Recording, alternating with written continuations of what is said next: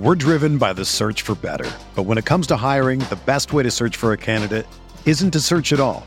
Don't search, match with Indeed. Indeed is your matching and hiring platform with over 350 million global monthly visitors, according to Indeed data, and a matching engine that helps you find quality candidates fast. Ditch the busy work. Use Indeed for scheduling, screening, and messaging so you can connect with candidates faster. Leveraging over 140 million qualifications and preferences every day, Indeed's matching engine is constantly learning from your preferences, so the more you use Indeed, the better it gets. Join more than 3.5 million businesses worldwide that use Indeed to hire great talent fast. And listeners of this show will get a $75 sponsored job credit to get your jobs more visibility at Indeed.com/Blue Wire.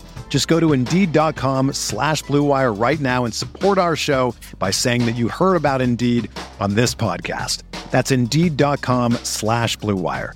Terms and conditions apply. Need to hire? You need Indeed. This podcast episode is brought to you by Coors Light. These days, everything is go, go, go. It's nonstop hustle all the time.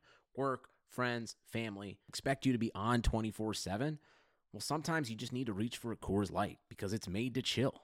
Coors Light is cold lagered, cold filtered, and cold packaged. It's as crisp and refreshing as the Colorado Rockies. It is literally made to chill.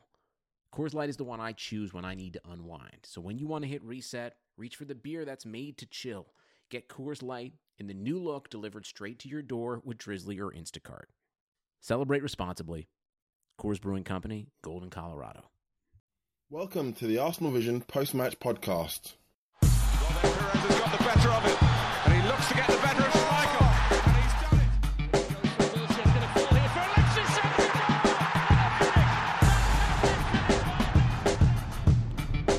Henry, chance, goal!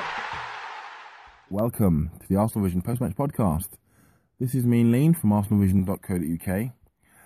Shortly, James, Elliot and Paul will be discussing the routine 2-0 victory against that German side. Who were they called? Bayern Munich, that was it, on Tuesday night.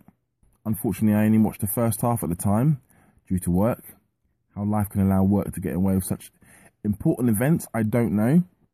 But finally managed to catch up. It was simply a sensational team performance. You can go from Peter Cech in goal. That is why you paid £10.9 million for a 33-year-old. Sensational. Kept us in the game at 0-0. Made some wonderful saves, both in the first and second half. Our defence, I mean, come on, they were playing against arguably the most informed striker in the world at the moment. He's been scoring goals for fun everywhere he's been. Not at the Emirates though, because he's playing against Laurent Koscielny and Per Mertesacker, who are wonderful centre-back. And they showed it. Our midfield, Francis Coquelin, Santi Cazorla, Mesut Ozil, used the ball really well on the break. And our attackers caused some massive problems on the break in that first, especially in that first half. There was a period from about 20 minutes to half time where if we won the ball back from them, we would zoom up the pitch and we caused them massive problems and we had good chances to score. It wasn't Theo's best game in front of goal, but his pace and his movement, his work rate was really, really good. And it was just a great performance. It was really important that we kept buying out because if they scored first, the way they passed the ball, it would have been really difficult to get back into the game. But we kept it a clean sheet, brought on Giroud, bang, 1-0 from a set piece. Bit scruffy, but who cares? As long as it goes in, and it went in. And then we kept them out again. They couldn't get through us, and we broke on them again. Hector Bellerin, wow, he's just a sensational player. I can't remember at Arsenal, or anywhere for that matter, a more exciting right back, I should say, than Hector Bellerin. He had a bit of a tough time against Douglas Costa.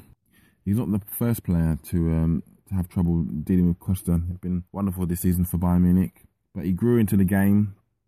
And when it mattered at the end, made an interception from so far away, burned past his man and set up Ozil for the second goal.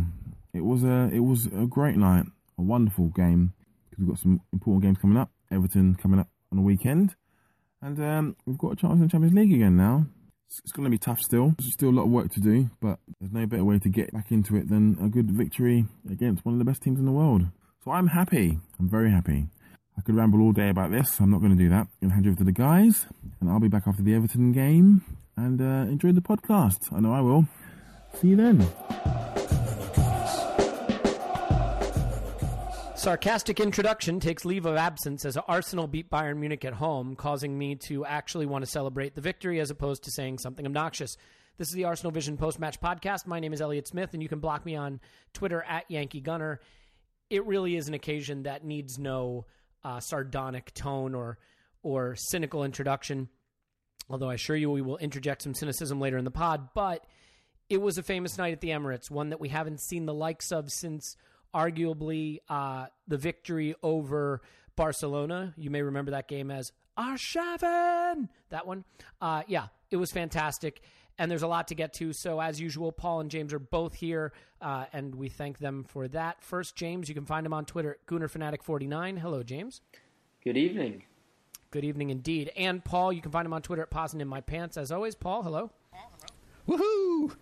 Woohoo indeed, yeah. And there was much rejoicing. This was the kind of performance we really had been waiting for against a big side. And this season we're already seeing some. We beat Chelsea in the Community Shield. Some could say that was a big victory. We beat United at home. Now we've beaten Bayern at home. We did beat Spurs away, by the way. I know it was the Milk Cup, the Capital One Cup, but still counts. But this was a really special occasion, and it came at a time when we absolutely needed it to. So I want to just quickly get to this first. James, who was your man of the match? Oh, straight off.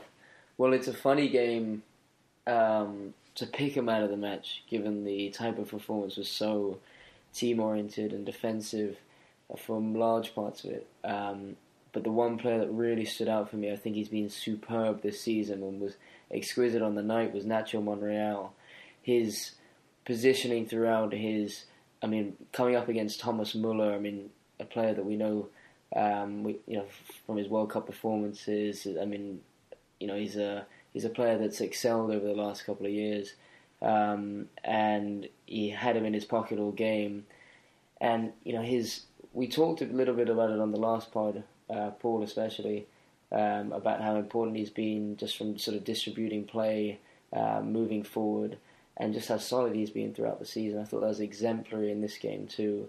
There was that little moment, and if I dare say, it was almost Ozil-esque. I think it was around the 60th minute mark when he played that phenomenal flick touch. It was just exemplary of the kind of skill he possesses outside of just his defensive solidarity. But like I said, it was such a team dynamic performance that it wasn't really a game full of sort of individual moments. But for me, I think it's also just sort of ties in as well with just how excellent he's been throughout the course of the season too.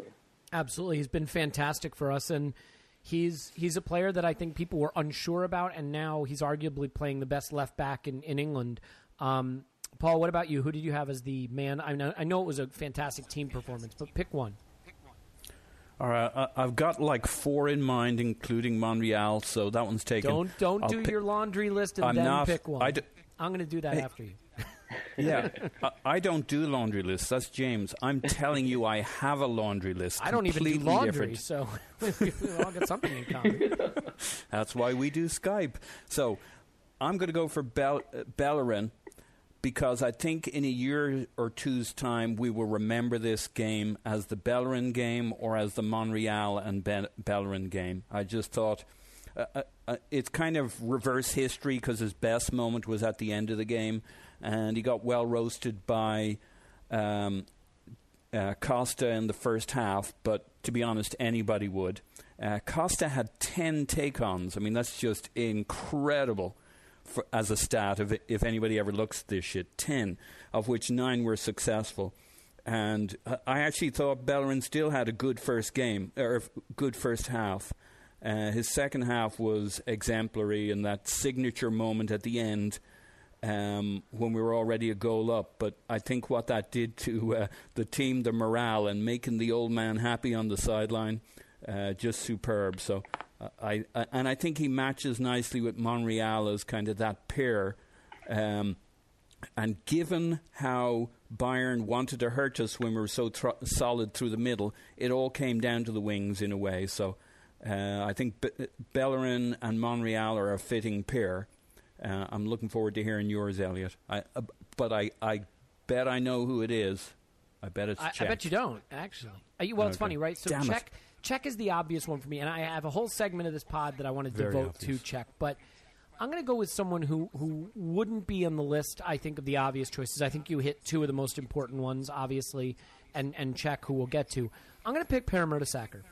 And the reason is simply that he's a guy that a lot of people want him to be out of the starting 11. They want Gabriel to replace him. His time has come. He's coming for criticism, and some of it is deserved. But last night, and we're recording the day after the match, I felt that he showed real leadership, real composure. His positioning was always spot on. There was a ball played to the near post, I think that Lewandowski was running onto, where he got a crucial foot in. They got him behind the back four occasionally, but it was more on Koscielny's side, the Mertesackers. And for a guy who's really been questioned as, is he still a first-choice center back, I thought he did everything he needed to in a game where concentration was paramount, and he really showed what makes him a special player. Positioning, leadership, concentration, professionalism. He had it all. And while there were arguably better performances on the night, I don't know that there was a better performance from a player who needed a good performance to show that he's still got it, and he did. Elliot, can I add briefly on that? Because I think it's a great pick. Because there is no way Bayern didn't go into that game without targeting Mertesacker. They must have been laughing about Lewandowski going after Mertesacker, and yet it was basically never a factor. And I think it's a tribute to Mertesacker, but also Koscielny Mertesacker and the guys in front of them. But the fact that he was never, ever exposed tells you how well he played, how cleverly he played, because he wasn't really flashy, and yet they never got at him.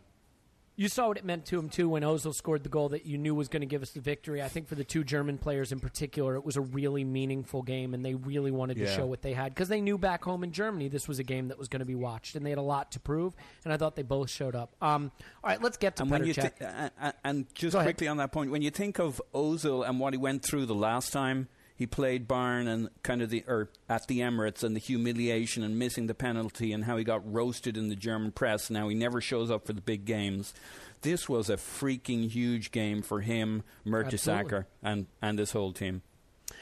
So let's talk Cech for a minute, and then we're going to get to Paul's fetish in a second. Don't worry. That's Theo Walcott, if you were worried. It's not the ball gag, although that may be too. James, Cech, obviously, it's so hard because it'd be so easy to go down the path of discussing this in the context of not using Cech in the other two Champions League games, obviously. But I think we saw just why we went out and got him, and I guess I'll put it to you like this. After seeing him now help us win, crucial saves to help us win against Manchester United, crucial performance to help us beat Bayern Munich, is he the most impactful signing we've made among the three big ones, Ozil, Sanchez, and Cech? Has Cech been what was really missing, leadership at the back to give you that platform? Because we've always been able to play going forward, but do you see Cech being that crucial glue at the back that's been missing in years past in the big games? I think that's a very difficult question to answer, given that each of those three players came in under such different circumstances and added something very distinct to the side. I mean, I totally agree with the fact that he's been absolutely massive for the side, and he seemed to be the most important piece to the puzzle. You know, if we can assume that Giroud and Walker are actually turning out slightly better as a duo than perhaps some of us had expected going into this season, but that's still to be determined.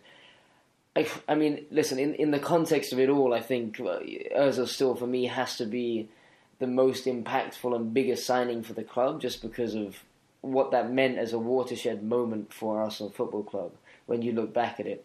And for Alexis Sanchez to follow and for Cech to come in. But to bring in Cech from a Mourinho's Chelsea, such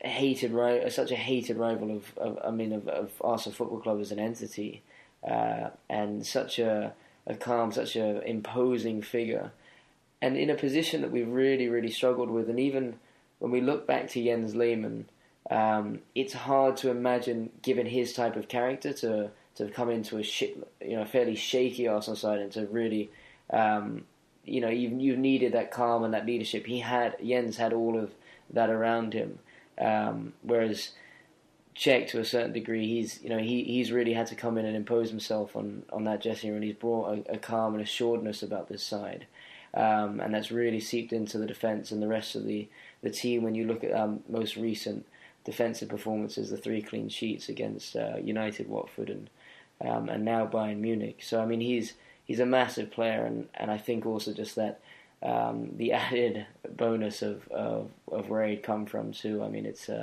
it's been a phenomenal signing for the club. There's no doubt about that. And it's just October, so yeah, hopefully there's... I think my argument would simply be that we've always seen whoever plays for Arsenal Football Club up front gets chances and eventually will take chances. And while, there's debates that will rage about the quality of the attacking players we've had and have and what we need, we're going to create chances and have some opportunities to score. But at the back, I don't think we've had that figure that calms the back four and who you feel can keep you in a game or win you a game when you really need to.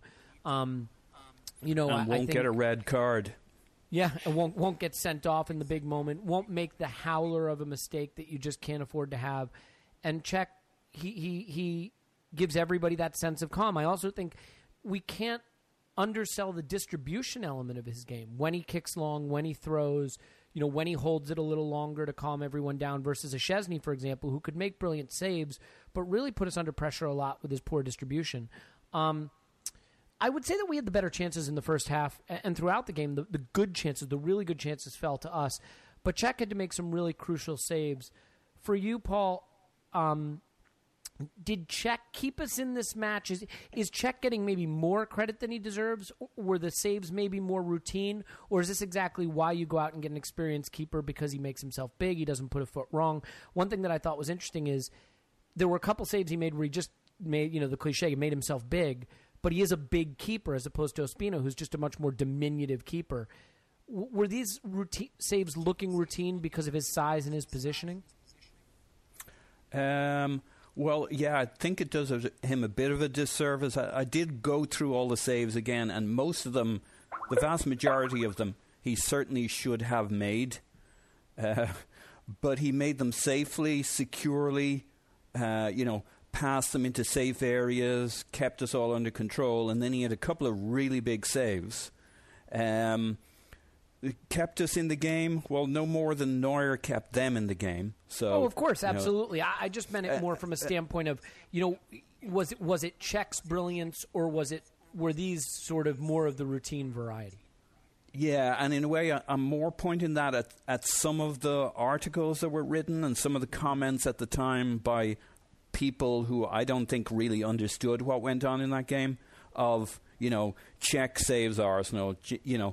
Alan Brazil was going on about how, every time he'd switch over, he'd see Bayern attacking us again. Well, especially when you watch it a second time and you're no longer nervous, you could argue either way who was the more in control. Obviously, they were in control of possession. So, and I think that reflects very much on Cech and his game and his role in it. That calm that he provided. For almost for well into 90% of this game, our core defensive unit were largely in control of everything that went on around them, and so you can debate what control is, but I think Cech was huge, and one of the really interesting comparisons and battles was Cech versus Neuer, just as Bellerin versus Costa, Muller versus Monreal. Those were the really fascinating battles. And, Cech held his own against Neuer. I mean, Neuer was brilliant, but once again... Except for when he wasn't. Yeah. And people say, he never does that. Well, he's done it twice with us. Podolski dispatched when we beat them 2-0, just like that, over the head of Neuer, completely flummoxed it. So that's what you get with Neuer, brilliance and the occasional fuck-up. And the occasional Rick. Yeah. Well, look, let's do this. Let's talk about the attacking half of the pitch where there was some good stuff that was done. And just to piss Paul off, I'll turn this over to you, James. Theo Walcott, incredible performance in threatening Bayern and making them worry with his pace and his movement and his strength and his positioning, or disappointing performance in that he didn't deliver the final ball when he had opportunities on multiple occasions. Did you love Theo's performance because it made them worry and created havoc, or were you frustrated by it because his final ball needed to be better? Where did you fall on that? Or somewhere in between, probably. Probably. All right, it's fair. I thought Theo posed a very direct and exciting threat through most of the game. I mean, he was constantly on the shoulder. Guardiola had chosen Alaba as centre-back to try and deal with the problem, especially to be able to have that kind of recovery pace when we were on the counter. So he clearly looked at Theo and thought, wow, I've got to alter my natural setup here in order to sort of deal with the issue. And I don't think that in itself was able to resolve it for him. We saw several occasions where Theo, who's got, we don't really often credit him for how good his feet can be in tight situations. There's still some sort of question mark for me as to his finishing selection. He sometimes wants to try and sort of inside of the foot it. He loves to curl it to the far post when it's not on. Right, and when he does, he sometimes it's sort of just a pass to the goalkeeper. If he got a bit more whip on it, it might you'd feel like it might more often cause somewhat or pose somewhat more of a danger for. He's also not a put his foot through it kind of striker, but that's all right. For the most part, although he did score that really incredible goal against West Brom, maybe in a less pressure cooker environment, but at the end of last season. So he can throttle that ball when he wants to. He just seems to, in everything he does, including his beard now, he seems to want to try and emulate Thierry Henry. So, what'd you make of the header? I mean, great save certainly, but maybe should be expected to head that down into the ground. That's a striker's position there. Yeah, I think here's the thing. I think against most, 90% of goalkeepers, that's probably a goal. He's probably done enough. But given that position, he's got no one around him. He's 6 yards right in the middle of the goal. You'd expect him to at least, head it down, head it a little wider, make it absolutely impossible for Neuer to get there. It's a phenomenal save. But Theo can do a little better there. And, for the other aspects of his game is on the counter, everything seems to be coming through from Alexis to Theo. Is pulling defenders wide. His final product wasn't always great, but and actually for the most part was slightly off for most of the match. But he was always seemed to be the danger man for us and was creating the majority of our chances. So he was certainly a threat. Yeah, I think the first thing you have to do to beat Bayern Munich is worry them. If you don't worry them and they get too comfortable and they settle into that passing game, and they did settle into it, they had over 72% possession or whatever it was. But they have to be a little worried. You have to give them that nervousness at the back. And I think we were in that game at halftime. I think it's fair to say Bayern had more of the play, but we had more of the threat. And a lot of that was down to Theo. And that puts that seed of doubt in their mind. And it starts there. It starts with a few chances. The most disappointing thing about our game at home against Bayern the last time we played them was the missed penalty, right? Because after that, we never really looked like challenging them, but we had put that doubt into them in that first 10, 15 minutes of that match too. In this match, we were able to build off that platform, whereas in that match, we sort of wilted. And a lot of that, I think, was down to our defensive performance in check. So, Paul, without dropping your pants down around your ankles, what did you make of Theo's overall play? And again, like James, do you fall on the side of the argument that he let himself and the team down with his final ball, or that his general threat was sort of the beginning of creating that, as I talked about, that seed of doubt for Bayern?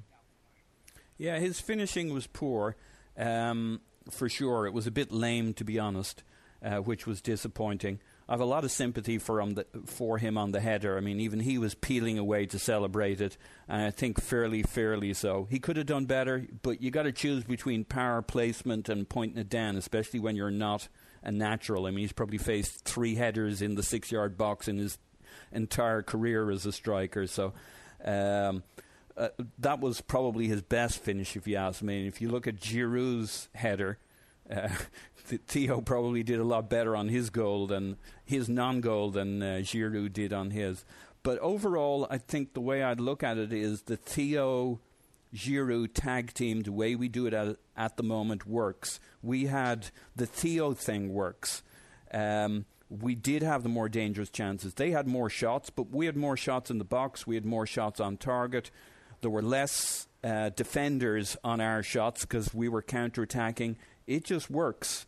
And it has, ever since he started striker, whether he's had a great game or not, I think, I think most people see it now. But I don't think we should get overly hung up in any one game about, because this is Theo, right? This isn't new to us. We always knew he can be very clinical and he can miss a bunch of easy chances. True of most strikers, certainly very true of Theo. And I think on a day like that, you don't get too hung up on it because you throw the baby out with the bathwater. This worked for us overall, as much because of the other players, but it sets up the platform for us to play the way we did. I have to admit, intellectually, it seems backwards. To me, it seems like a Giroud should start, hold up play, let you build play, keep things safe by having defensive protection on set pieces and good set piece threat early in the game. And then after the teams have run around for a bit and they've been on the pitch for an hour and the mental focus maybe drops a little bit, you bring on the jet-heeled striker who's always trying to run in behind and take advantage of tired minds and tired legs. We do it the other way and it works. And the full credit to Giroud is, I've always said, I don't hate Giroud. I just don't think he's good enough to be the number one first choice for Arsenal. And as the backup or substitute striker, he's making a real contribution and looking like a guy who's okay with that role for right now. All the pressure in the world isn't on his shoulders.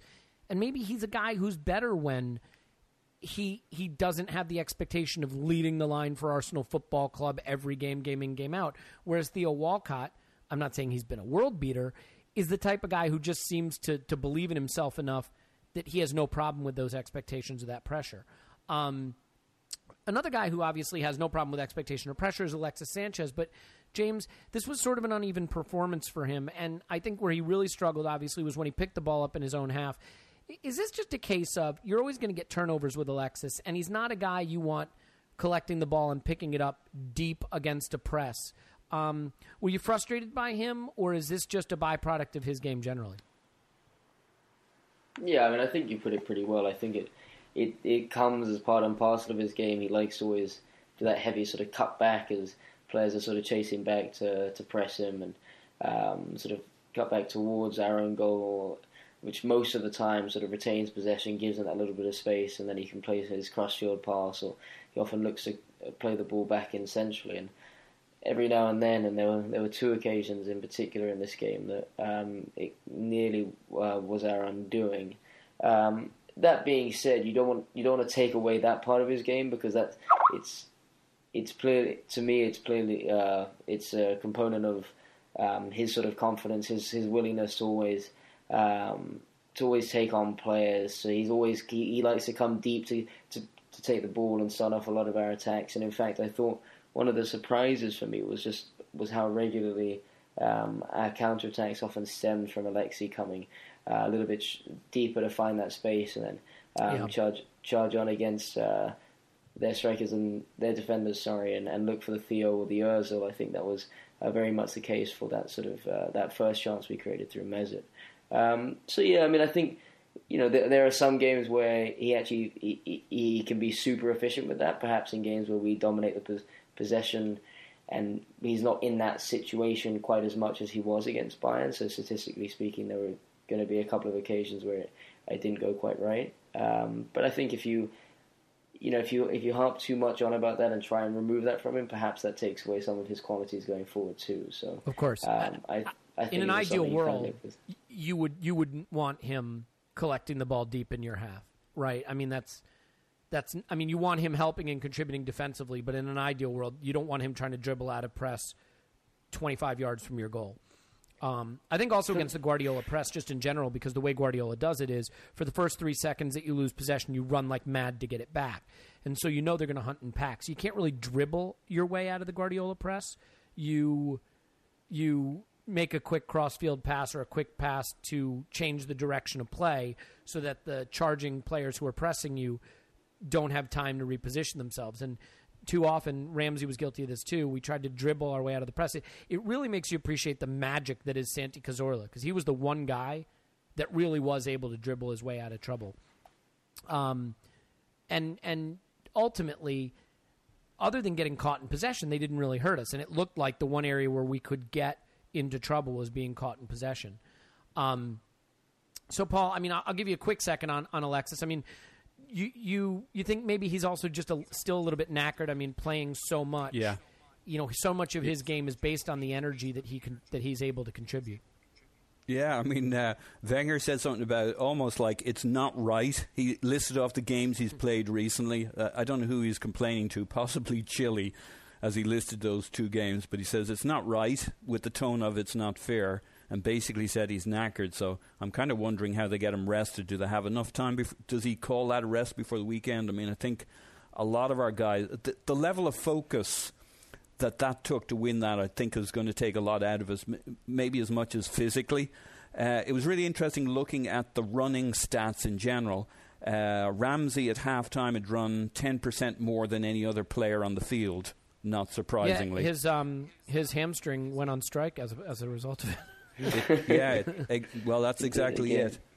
So, physically it took a lot out of us. What I thought we did really well, when you see a team doing the pressing we had to do, if you do that for 90 minutes, you can't do it for 90 minutes. They would have got us after about 70 minutes.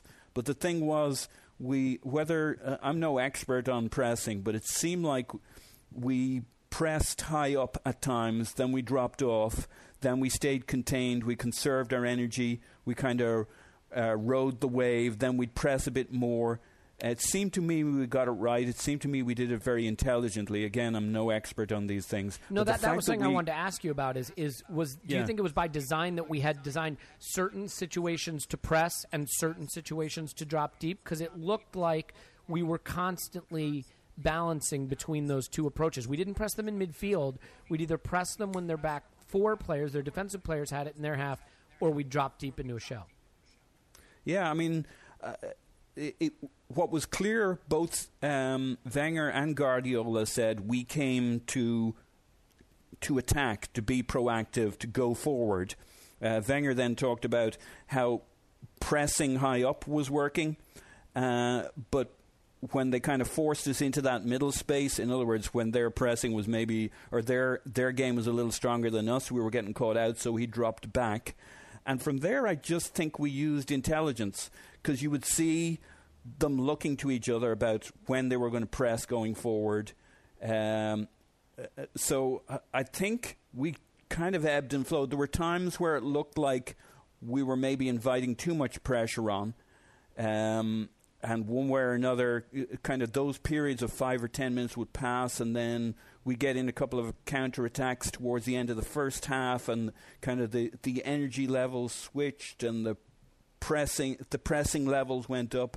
Maybe sometimes you can't force it too much. You get too far ahead of what you're actually able to support within your team, because we had to keep our lines very close together as well. Coquelin and Cazorla for a little while seemed to get a little separated from our back 4 and create some gaps, so they had to pull back a little bit. That pulls the front line back a little bit. Ozil was pressing, and then it seemed like they decided Ozil was a safer bet to have in the 2 banks of 4, and Alexis went up and pushed with Walcott. So it seemed like it continually evolved for that first 70 minutes before Giroud came on. So not enough of an expert to say how much was organic and how much was planned. I think they went with the flow. They pushed forward as much as they could, which for a lot of it, pressing-wise, was not very much. When they could, they did. Yeah, I think that's about right. And, James, the second half was really enjoyable, I thought. I don't feel we were under that much threat. We got the goals. We looked comfortable. In general, I really enjoyed the game. I mean, you never enjoy playing these Guardiola teams that much because they have so much possession. It's not a ton of fun to watch your team without possession, but I actually enjoyed watching us move and shift and stay focused and concentrate and pick our spots. Tactically, did you see anything unique to the way we approached this, or was this just a case of Bayern imposed themselves on the game like they do, and we handled it well and picked our spots to counter? Well, I mean, I really like the point Paul was making earlier about us being in control but without the ball. I think it hasn't been uncommon for us recently to see that form of tactic imposed, and I think I'll just say this really quickly, James. There was an article, and I can't remember. I think it was Football 365, and it was kind of snide, so I know everyone will get upset hearing this. But I thought they made a kind of funny point where they said if anyone should be an expert at knowing how to deal with sterile domination, sitting deep, and playing on the counter, it's Arsenal, because they've been a part of that game on the other side so often. I mean, was this really a little bit of role reversal to some extent? Yeah, but I don't think it's all that new over the last year. I mean, I was going to say the watershed moment for most of us looking at this side when Arsenal has been berated for a long, long time about not adapting to tactics, always just focusing on our team's game, regardless or irrespective of the opposition, always looking to attack, always looking to dominate the ball. And I think that was thrown up in the air somewhat against Man City. And we've seen that even against, when we beat Aston Villa 5-0 at the Emirates last season, we had less than 50% of the ball. We saw our willingness to cede possession recently against United at home. We saw even going to Watford at times how willing we were to not just have to dominate the possession, but to focus on the defensive solidarity, focus on our structure. A player like Coquelin and the partnership between him and Cazorla, the way that's formulated, there's just a much more concerted confidence in the way in which we can sit a little deeper at times and really restrict the space of the opposition, and then use the likes of your Alexi, the Theo growing into the role when Alex comes on, even Ramsey, etc., and really punish teams on the break. And it's not just a facet of constantly looking at creating chances purely on the turnover, because we've also got the ability with like Santi Cazorla on the transition. I think as we're beginning to see even with Coquelin's ability on the ball, Mesut, these are all, we have a team now that's so much more capable of adapting to game types and game situations than we had seen in the past.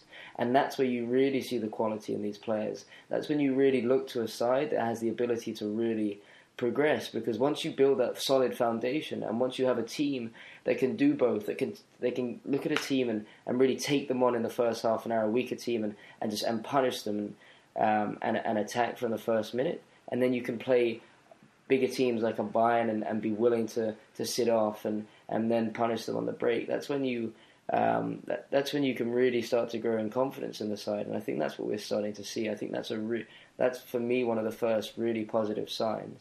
And yeah, I think as you guys were mentioning, that capability of, I don't know just how planned and how formulated this idea of pressing every now and then knowing when to concede a lot of space in Bayern's own half, but making it very congested at the back was. But there did seem to be some form of pattern that formulated over the course of the game, and perhaps some of that was keeping Bayern on their toes, not over-exhausting ourselves by pressing from the first minute to the last, and then naturally sort of having to seed the various spaces that you, especially against a side like Bayern, that you're likely to as you start to tire. So, yeah, I feel really, really positive about. There just seems to be a cognizance and a knowledge that's growing now. I mean, we've had a lot of stability in the starting 11 that we've been able to put out since the start of the season, and there seems to now be a genuine confidence in the way in which we want to approach games. Certainly when you look at these last three games, and hopefully that's a sign of things to come. It was a performance that I thought showed some quality, but it showed maturity, focus, concentration, energy, defensive awareness, all the things that you have to win big trophies that have been called into question. And it's another big game that we've won this season. And if there's anything that the team and the manager have been knocked for, and by me in particular, it's failing to deliver us these big, exciting moments. I said at the beginning of the podcast that this may have been the first of these kind of memories I can think of since Arshavin scored the winner against Barcelona. And it really was great to have a moment like this back again. And I think that Barcelona team was the best in the world at the time. And I think this Bayern Munich team is currently the best in the world at the time.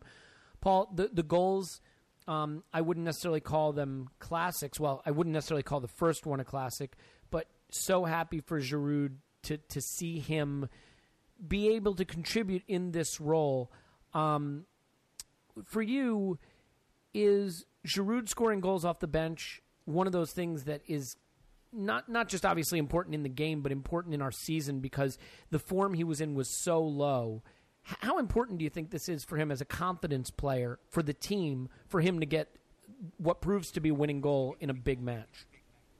Well, this is huge because he's got other goals off the bench, but if you go back and look at them, some of them are a bit kind of, not to be, not to put it down, but some of them were pretty soft goals. This, it wasn't a very good header, but he changed the game when he came on. First thing he did was he got us some relief. A long ball upfield to Giroud. He won it. He got fouled. We got some possession. We took some pressure off. We were about to take a short ball, apparently, and Arsene said, fuck that for a game of soldiers. We're here to win this. So he sends the boys up. He sends up Mertesacker. He sends up Per. They put the ball in.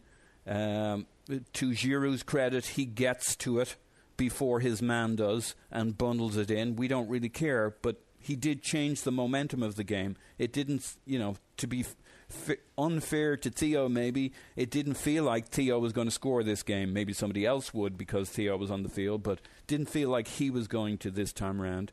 And Giroud really changed it. So I think this is going to be freaking huge for him because A, this was Bayern, B, he is a hero. I'll tell you one of the things I loved in this game. I mean, there was some talk about the crowd being quiet. I thought that was harsh because, this isn't the yellow wall of BVB. This isn't how we do it. I thought there was tremendous support for anything our team did, a tackle, some hustle, anything, all through that game.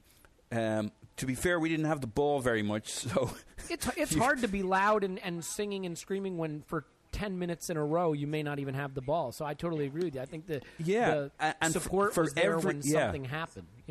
Yeah, and that goal, I mean, they went ape shit. The slide was superb, especially compared to Ozil's rather sick, lame, I don't like to try too hard slide.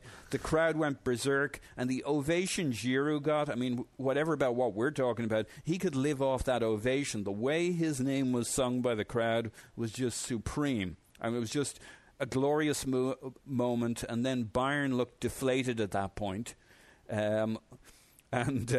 I look forward to our discussion on the second goal because that's a peach from so many angles as well, including the aftermath. I mean, it's just great. Everything about that was great. I think I look at it this way. If we're going to win anything this season, we're going to need contribution from Olivier Giroud. And while he's not my cup of tea as a first choice, he is an important player for this club, and he has to score goals. And after the red card against Zagreb and the loss out there and the way he looked and the form he was in, I really felt like his Arsenal career was kind of on a hiding to nothing, was kind of drifting away. And now he's kicked on, he's contributed goals off the bench, and now he gets the go-ahead goal in a very important game against the best club in the world. And no, it wasn't a vintage goal anyone will put in a museum. But if this can get him right back into contention as a starting option, great. But even if all it does is means that he comes on and feels he can change every game he's a part of, that's going to be so important for us. And I think it just is a good omen to see Giroud playing with a little more confidence. I do think he tends to be a bit of a confidence player, and he was so low after Zagreb and in around that time frame that this could really be what he needs to kick on. And we know when he gets in a purple patch, he can score goals in bunches as well as anybody in the entire league. I think we got to get to the Ramsey injury. We will get to that. So, James, I know you want to discuss that. If we can just hold off on that for 1 second, I just want to talk about the second goal. For you, more happy player on that goal, Bellerin for his incredible contribution, Ozil for scoring it, or Oxlade-Chamberlain for being let off the hook for missing? I don't think Alex came anywhere near. I don't think he didn't even look like he joined in the celebrations. He was still aghast with himself having missed it, given it. He thought the ball was still in play, as we all did. In that sense, the goal was almost somewhat anticlimactic. The commentators, I myself, had no idea what the hell was going on for a good couple of minutes. By the way, that's kind of me all day, every day. So now you know what it's like to just be me walking around the earth.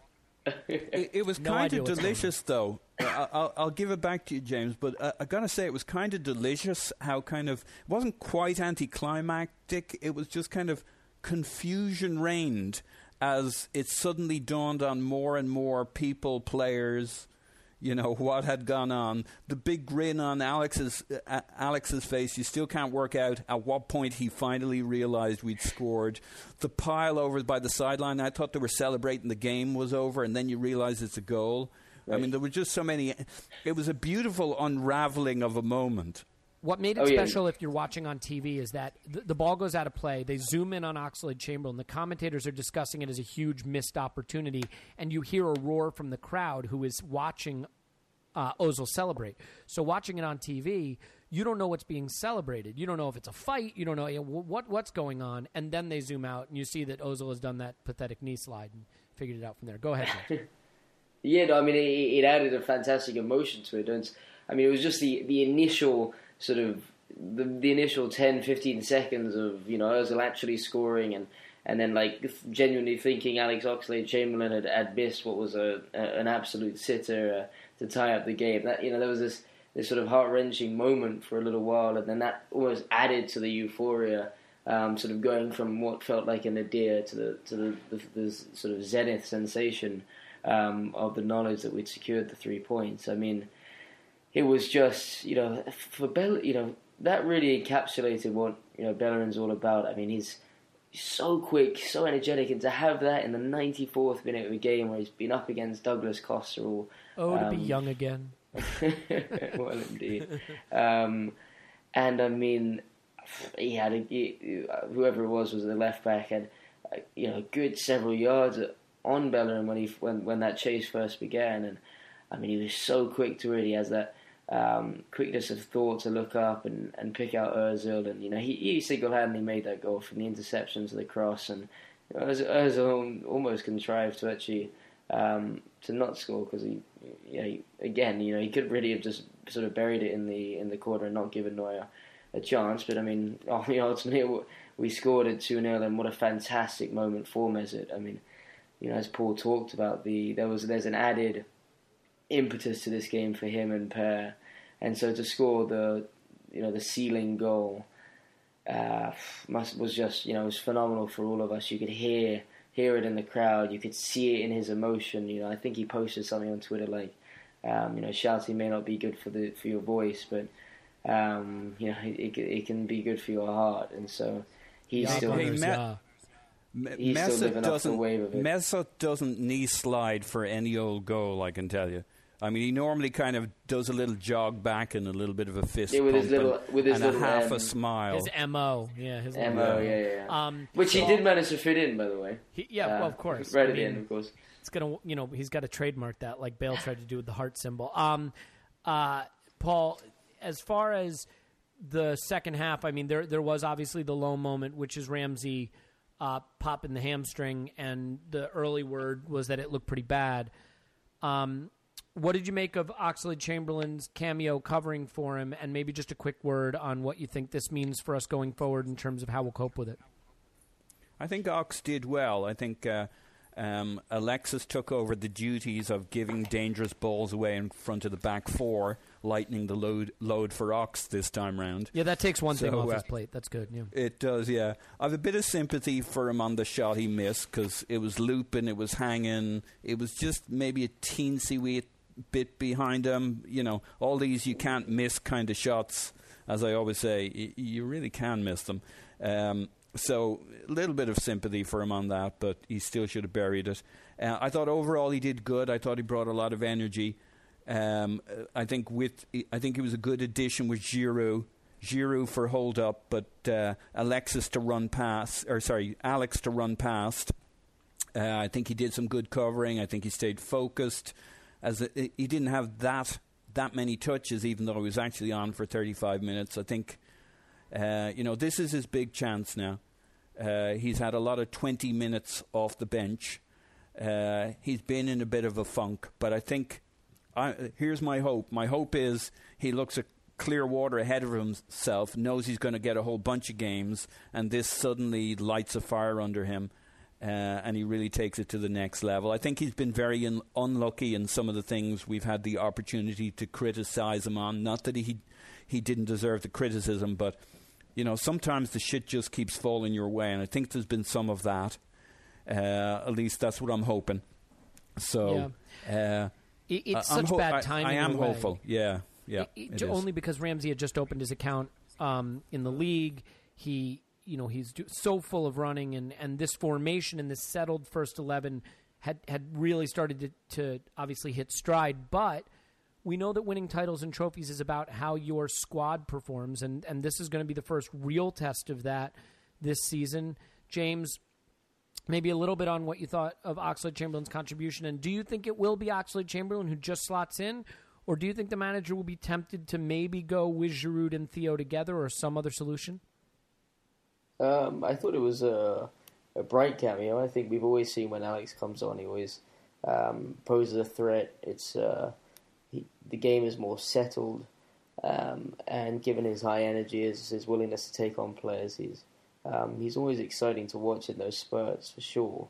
The one thing we've talked a lot about is if right now he has the capacity to put in a performance over the full 90 minutes or 70-odd minutes. In both halves of the pitch, that's really the key. Well, absolutely. And I'm still of the opinion that now as the team is growing, and that will, of course, this result will be a massive confidence boost. I think he's a player that could really shine when the rest of the team is really is sort of hitting close to top gear. I think just because of the way his confidence lies, and if he can be a part of a team that's on a run, and he can be a part of an 11 that gets a couple of decent wins, I think that could really be what sort of clicks him into sort of gaining that momentum and really beginning to see what it's all about. Because I really do believe in his talent, and we've seen with players sometimes, Bellerin needed the Dortmund away and a couple of tough games, but he's a bit of an exception because he's pretty much taken to it like a duck to water so quickly.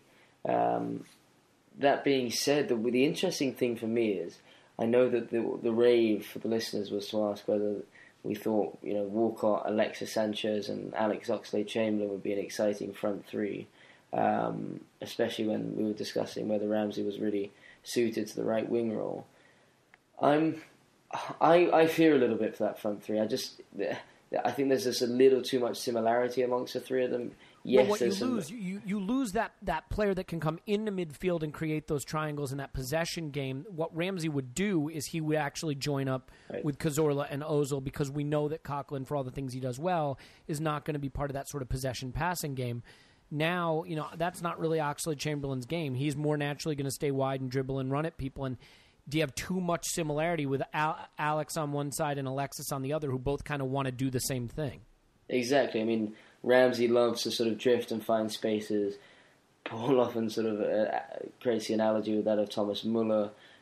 He's, the way in which he defends, the way he likes to come and pick up the ball deep centrally as well. He's got that kind of free role. Alex is not necessarily a traditional winger, but he likes to play a more sort of natural right wing forward role. I'm not sure if the three of them it sounds great for like FIFA purposes. That's great. That's such a good point. Like if we want to play FIFA, that's the lineup I'm probably going. That's with. What I use in FIFA. Such a good point. But I don't know. So with Giroud growing in form, I wonder if Arsene may now consider Giroud through the middle with Alex. Or maybe Theo on the right and Alexi. So I don't know if that.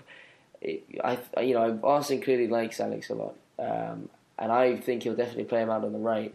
And I wonder if that actually gives Giroud a path into maybe getting back into that starting role in order to create somewhat more balance from the front three. But it's a tough one to go. I really liked the way this 11 was shaping up. We knew that injuries would hit, and that how we cope with them is as much a part of the season as being great with your settled first 11, right? Right. Mm-hmm. So, absolutely. I do think that it's going to be really a challenge for Oxlade-Chamberlain, but on the one hand, look at how well it's fallen for him. I mean, Wilshere, Welbeck, Ramsey, all players who arguably be in line for that position ahead of him, all out for an extended period. It gives him a nice, clean, clear path to playing a lot. And if there's a player who has the talent to make a leap in our squad, it's Oxlade-Chamberlain. There may not be another player in our squad who is underachieving his potential right now more than Oxlade-Chamberlain, in the sense of what he has the ability to be versus what he's produced so far. And if this run of games gives him the space to achieve more of his potential, then it could be a blessing in disguise because he has so much of it. And obviously, it'd be a huge blessing for James's bank account because it will help the bet he has with me about Oxlade-Chamberlain starts. Well, indeed. Let's wrap up on the game and get to what it means. I think it's such a huge win. It is so wonderful. It feels great to get these big wins. These are the ones you look back on at the end of the season and celebrate. But, and there's always got to be a but with me. I'm sitting on it presently. It's a game we won while we're sitting bottom of a group where we should be talking about this giving us a path to topping the group. So, Paul, I'll give you two quick questions to answer. One, is there any part of this that's dulled for you at all by our position in the group going into it? Does it make it more frustrating for you what happened in the first two games? And two, give me your scenario on what you think will happen the rest of the way in the group. Just the way I tend to look at these things, I'm not saying this is right. I kind of give up what's already happened. This game would not have gone the way it did had the previous results been different. I'm not saying we wouldn't have won. I'm not saying we shouldn't have won. I'm not saying... There's a lot of things I'm not saying. I'm just saying it wouldn't have gone down like this. Last night was one of those special nights. You don't look a gift horse in the mouth. That's probably the wrong expression. You don't look a horse with two legs in the mouth, I guess, because it's not a... I think you need to move on. Yeah, you're right. But last night was a gift horse, and it was just a special, special night. And if we'd taken a different route to getting here with the first two games, if I could wave a magic wand, I'd take different results on those first two games. I can't. I'm not going to worry about it. It is what it is. Last night was a special night, and it wouldn't have been like that had different events conspired. Here's the best way I can put that, Paul, is I recorded that game, and this summer when there's no Arsenal to watch, that'll be one of the recordings I'll bring up and watch again. You know what I mean? And I won't watch it thinking, oh, this was the game where we were bottom of the group. I'll just love watching it. You know what I mean? So, all right, I get that. It didn't dull the enjoyment for you at all, which is great. It means you're a happy, healthy person. But aside from being a happy, healthy person, what do you see transpiring for the rest of the group? I don't really know. I think when we last talked, I said I thought we'd a reasonable shot at this. I think I said our odds were 1 in 3, equal with the other boys. Now I'd say it's 50-50 with us and Olympiacos. That's as good as you can say at this point. We've a lot of work to do. We could do with the result at the Allianz Arena, and we need to win those two other games. So it'll be look at it another way. We follow football for the passion and the excitement. I do. Yeah, I know I do. For the shirts, it's the shirts. No, but we out of all of this drama, we got this game. We're going to have another crunch match at the Allianz, and those could have been much lamer matches. They always would have been exciting, but not this exciting. And then we're going to have that final Olympiacos game, which should have been kind of a dead rubber. I'm on a roll here, and is now going to be an absolute cracker. So, sometimes you just take what it gives you. This could be a really exciting group stage as opposed to waiting to get knocked out in the round of 64, 32, 16, 8, whatever. I think your mouth is still stuck in that two-footed horse, two-legged horse you talked about. James, same question for you. Any regret or feeling at full time affected or impacted by our standing in the group and what had come before, and what do you think happens the rest of the way in the group? No, I mean, all that regret was felt following the first and second game. I think those defeats probably added even more excitement to this game and added even more like impact and emotion to the victory, just because of how necessary it was against such a big side. So there was just that added amount of pressure, which I think added to the euphoria as a whole. With regards to the group, I don't know. I don't know if it's irrational or illogical, and I think. I mean, I wasn't on the last Champions League podcast, but I don't know. I've kind of felt as that for whatever reason, I haven't really thought it out fully in my head. I just think we're going to go through. I just feel like it's something we kind of do. I guess if I were to play it out in my head, I would still put money on us beating Dynamo and Olympiacos, given that we're going to have to. And who knows? Maybe we get a point at the Allianz. I don't. But even if we don't, we can go to Olympiacos, and I think, assuming they beat Dynamo again, and win by 2. You look back to the Invincibles team, for example, and I think they had 1 point after 3 games, and then beat Inter Milan 5-1, and they still did it. And I just think there's something about this team that will get us out of this group stage, and well, maybe that's just absolute bloody madness, but I don't think our chances are. So I would say this. My answer to that question is 2 things. None of my euphoria for the win was impacted by what had happened in the group or happened before. I have to admit, about an hour later, I thought about it, and I was like, gosh, you know what? We could be talking about topping this group right now instead of can we get out of it. That's such a shame. I think it didn't numb or dull any of my excitement or joy over the win. It may have slightly increased my frustration at the bullets we put in our foot in the first 2 games, because they were such self-inflicted wounds and they were so unnecessary. And now that we see we can beat a Bayern Munich, we certainly should obviously be beating an Olympiacos. I think for the rest of the group, it goes like this. I don't think we will get anything from our trip to Munich. I don't rule it out, of course. I think we will give them a very stern test and could get something, but I don't think we will. I think Olympiacos will comfortably handle Zagreb in Greece. I think Olympiacos will get thumped in Munich. What Zagreb does against Munich at that point will no longer matter. And I think we will beat Zagreb at the Emirates, leading to a situation where we go to Greece needing a 2-goal win to qualify from the group, which, as you know, sets us up for the 1-goal win and #glorious failure.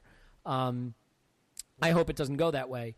But if we go to Greece needing a 2-goal win, it will certainly set up for a very interesting Monaco-like occasion. The dream scenario, of course, is that Zagreb gets something from Olympiacos in Greece. I don't really see it. I think they are the poorest in the group. Or we get something in Munich. If we can get a point in Munich, then whatever happens, a win in Greece should be enough to see us go through, provided we do the business against Zagreb at home, which we will. So it's going to come down to the last game of the group in Greece, and either needing to win or needing to win by multiple goals. Do we have the quality to do that? You bet we do.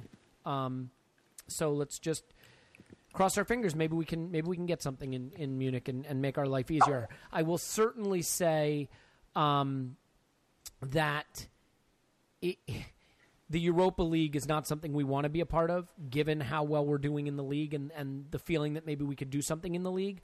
And so I would kind of like us to go through now. I will be the first to admit that I said we had absolutely 0 chance of going through from this group, that we are out, period, out.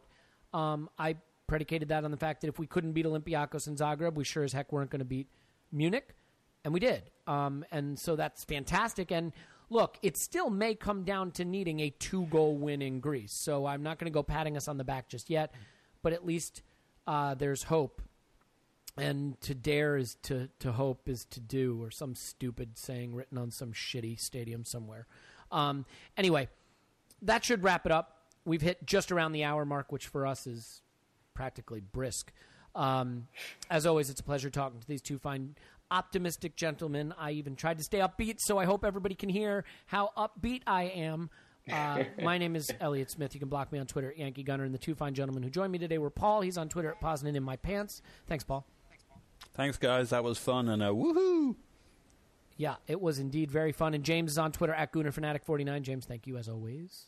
Cheers, guys. That was thoroughly enjoyable. Thoroughly enjoyable. And you know what? We've got Everton at the weekend. We will be coming back with another podcast after Everton at the weekend. And I tell you something, I like our chances in that match too. Let's keep the good times rolling. Until then, watch the game on repeat. Listen to all the podcasts, especially this one. If you can, leave us a really nice review on iTunes. We would appreciate it. Otherwise, I hope you have a wonderful rest of the week, and we'll talk to you at the weekend. Cheers. Woo!